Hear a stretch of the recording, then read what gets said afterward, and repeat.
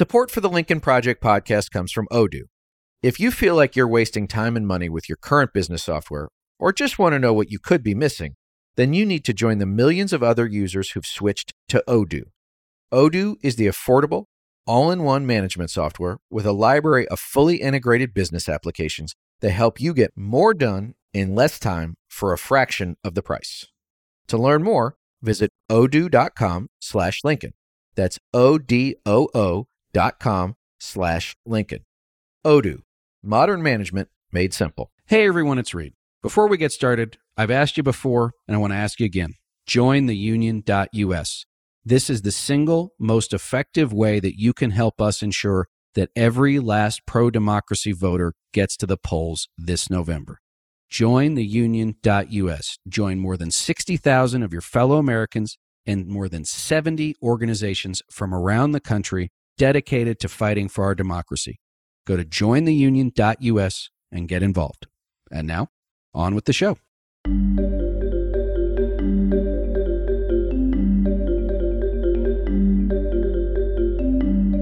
Welcome back to the Lincoln Project. I'm your host, Reed Galen. Today, I'm coming to you solo to give you a few thoughts on the ninth and possibly final hearing of the House Select Committee on January 6th. For context, I'm recording this on the afternoon of Thursday, October 13th, immediately following the hearing. This was the first public hearing for the committee since July, when they took a break for the summer. Since then, according to Committee Chair Representative Benny Thompson, the committee has continued to compile witness testimony and evidence. The latest hearing featured presentations from each of the committee members and was focused on emphasizing Donald Trump's involvement in the events surrounding the January 6th attack. The hearing also featured new evidence from the Secret Service and new video footage from the day of the insurrection. However, the big bombshell of the day, which I'll get into, was the motion by the committee to officially subpoena former President Donald Trump for relevant documents and testimony under oath. So let's discuss a little bit. First things first, gang. Let's remember this. They all knew. They all knew, right? There's testimony that says that Donald Trump said he was going to lie about the outcome of the election if he lost, going back to July of 2020. No surprise there. We knew he was going to do it. He knew he was going to do it. Now the entire world knows it. The fact that he was in on it is not a surprise.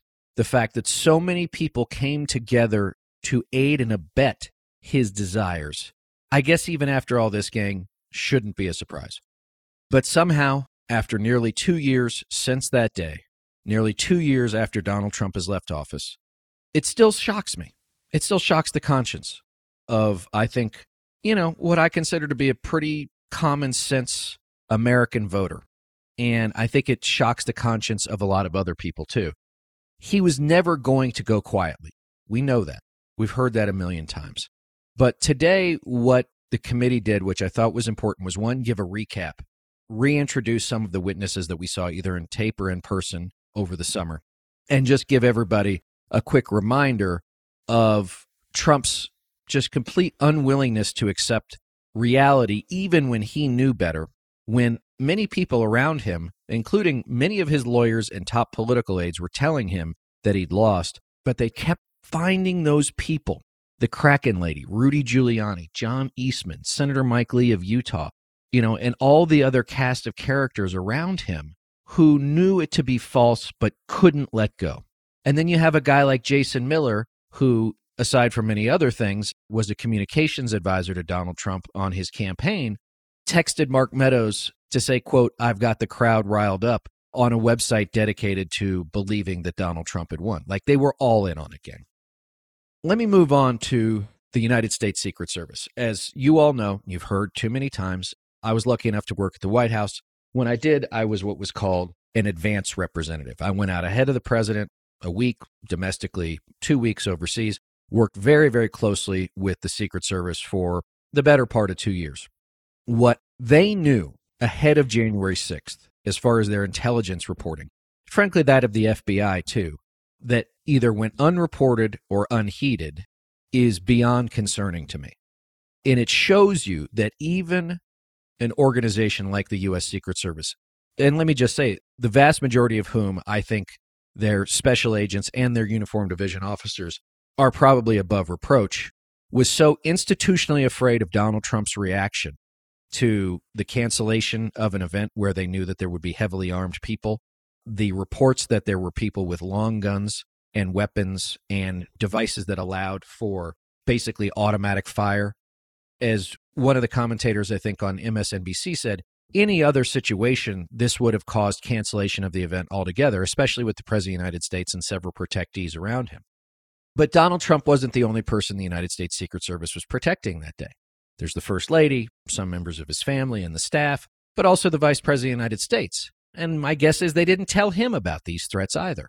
And so my question is, and this is a hard question that I think that the Secret Service has to answer, both its current leadership, its former leadership, and those members who were involved at the highest levels.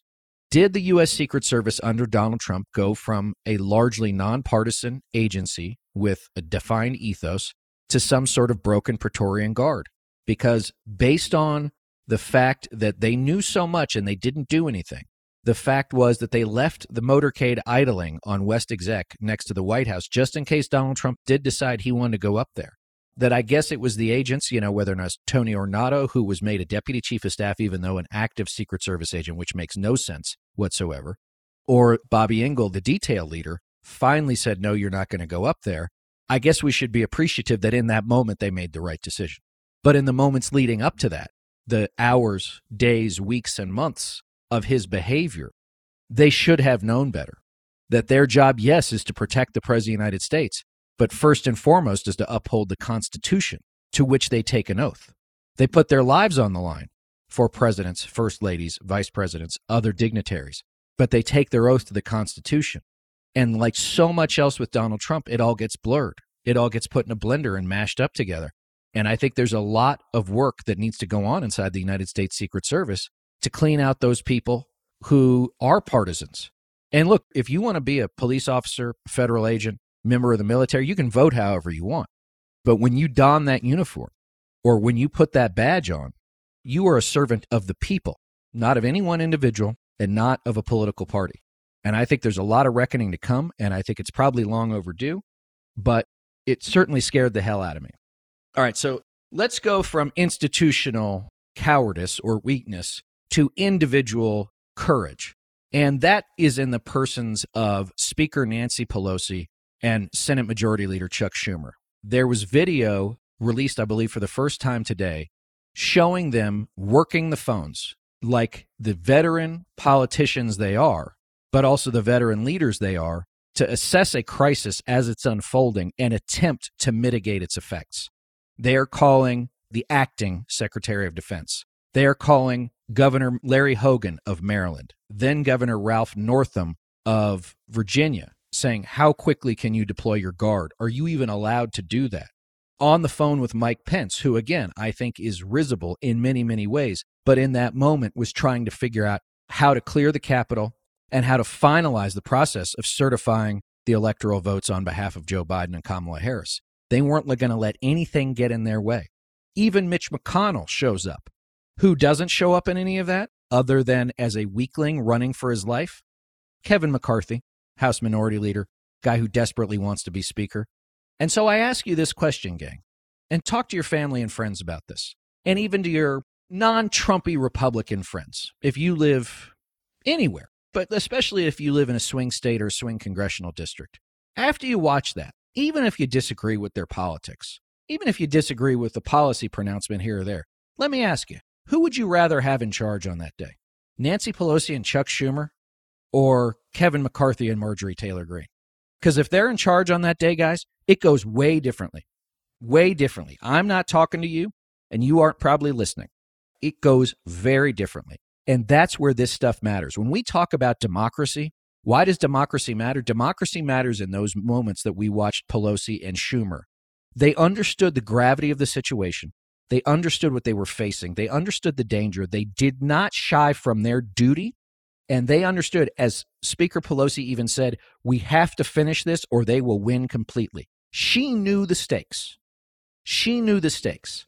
And at 80, a grandmother, she's got bigger balls than any Republican out there, maybe combined. And I'll tell you this, there's probably a lot of disagreements I've had politically with maybe something Speaker Pelosi has said or done, but I'll tell you this, God bless it, that she was sitting in the speaker's chair that day. And I think, if nothing else, she and the Democrats deserve to go back to the majority in the House and the United States Senate, if nothing else, because, guys, they are one of the last lines of defense in our American democracy. Because we can all imagine, if it hadn't been them, who'd it have been and how it would have come out. And it wouldn't have been good. So let's talk about something I mentioned at the top. And I thought that the way they did this was very important. First, when they said that they were going to subpoena Donald Trump, they had the clerk of the committee read out the sections of different resolutions and the different rules of the House so that everybody understood that there was a process here. And I think that's important. The next most important thing they did was they took a public vote up and down the line. Aye. Everyone on that dais voted aye to subpoena Donald Trump. Now, he's not the first president subpoenaed. Clinton and Nixon, and then there was one more who I can't remember. It might even have been Thomas Jefferson. It's unusual, but it's not unprecedented. But I thought it was important the way they did it. And I think it also was important politically because they put Donald Trump on the spot once again that said, you're not off the hook, pal. You're not off the hook. Come up here and talk to us. Or do it on video. I don't care. Because here's the thing, is that Donald Trump is not a man who could tell the truth if his literal life depended on it. And they know if he chooses to go along with it, that he will certainly lie about everything. And if he doesn't, he's a coward. No, he's a coward anyway, but it's a brilliant political play. And I think it's very, very important that we give credit where credit is due to this committee and to the staff, attorneys, and everybody else who have done this in such a way to make it both understandable and compelling. Because as much as I would like to believe that as a country we'll believe this stuff on the merits, the truth is, gang, we love a good TV show. Americans love good TV, and this committee provided it, and they provided it in an important and continuing way. If they have additional hearings, I expect we'll see the same. Let me say that one more thing about this, too, is that they had Liz Cheney bring up the resolution for a subpoena. They didn't have a Democrat do it. They had a Republican do it. Liz Cheney, who I think, along with Adam Kinzinger, they have become the national faces of what conservative but American means, not Republican. They have gone out of their way. It has cost them their political careers. They face death threats on a daily basis. And like Obi-Wan Kenobi, now that they are leaving office, they will become more powerful than Donald Trump or any of the ultra-MAGA goons can possibly imagine. And that is in the pro-democracy movement, and that is a good thing. Lastly, what does it all mean? What does it mean for November 8th, here 3.5 weeks away? I think it means, gang, that it's a reminder to a lot of Republicans and to a lot of independents, yeah, I'm unhappy about inflation. Yeah, I'm unhappy about gas prices. I'm not a huge fan of Joe Biden. But you know what? At the end of the day, who are you going to put in charge of the greatest country the world has ever known? Are you going to put people in charge who you disagree with, but you can at least put your head on the pillow at night and say, we'll wake up in the morning and we'll have an argument about things that matter? Or do you want to put people in charge who you know already said their two main things, Republicans in the House, these are their two main things, Hunter Biden, shutting down the government. That's it. Those are the two things they care about. And I guess we could add impeaching Joe Biden and or Kamala Harris, but that's their policy agenda. That's their agenda for 2023 and 2024, gang. That's how they see it. Not as governing, but as ruling. And we cannot allow that.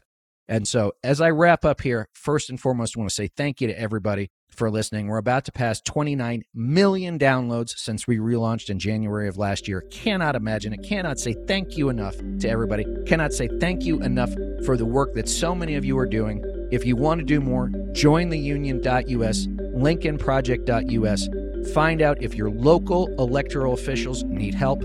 Poll watchers, poll workers, call your registrar, call your Secretary of State, see what you can do to get help. Guys, we're coming down to where the rubber meets the road in democracy, and we can't let up 1 second.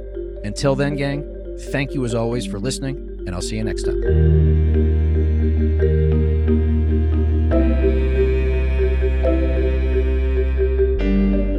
Thanks again to everyone for listening. Be sure to follow and subscribe to The Lincoln Project on Apple Podcasts, Spotify, Google, or however you listen. Don't forget to leave a 5-star review. To connect with us, follow us on Twitter at Project Lincoln, and for more information on our movement, to join our mailing list, subscribe to our newsletter, or make a contribution to our efforts, visit lincolnproject.us.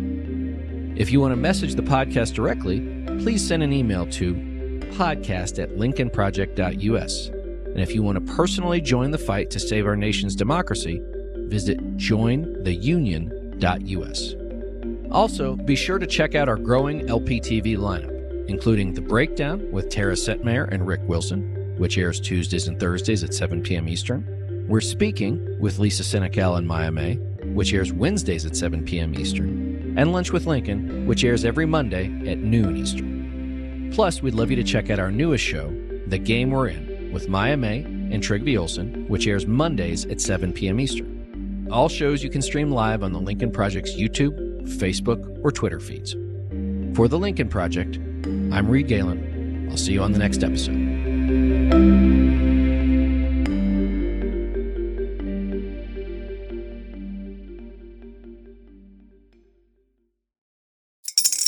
Spring is in the air at Littleton Coin Company, and we want to help you brighten your collection.